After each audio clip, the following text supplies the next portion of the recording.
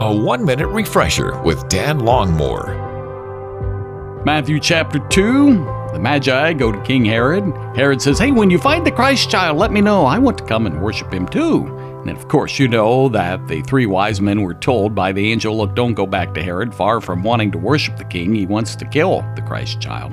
So I thought about the life of Herod, made me think, how often do we grab our plastic smiles out of the drawer when somebody says, "How you doing?" We say, "Oh, just great and fine," and well, things are far from fine. How often do we pretend to worship, to go through our devotions, and yet there's resentment, bitterness, jealousy hanging out in our hearts, keeping us from experiencing true worship.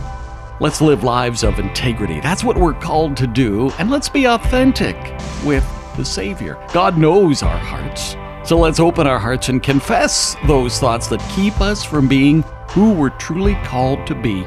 Children of God, worshiping in integrity, loving God with all of our hearts, souls, and minds.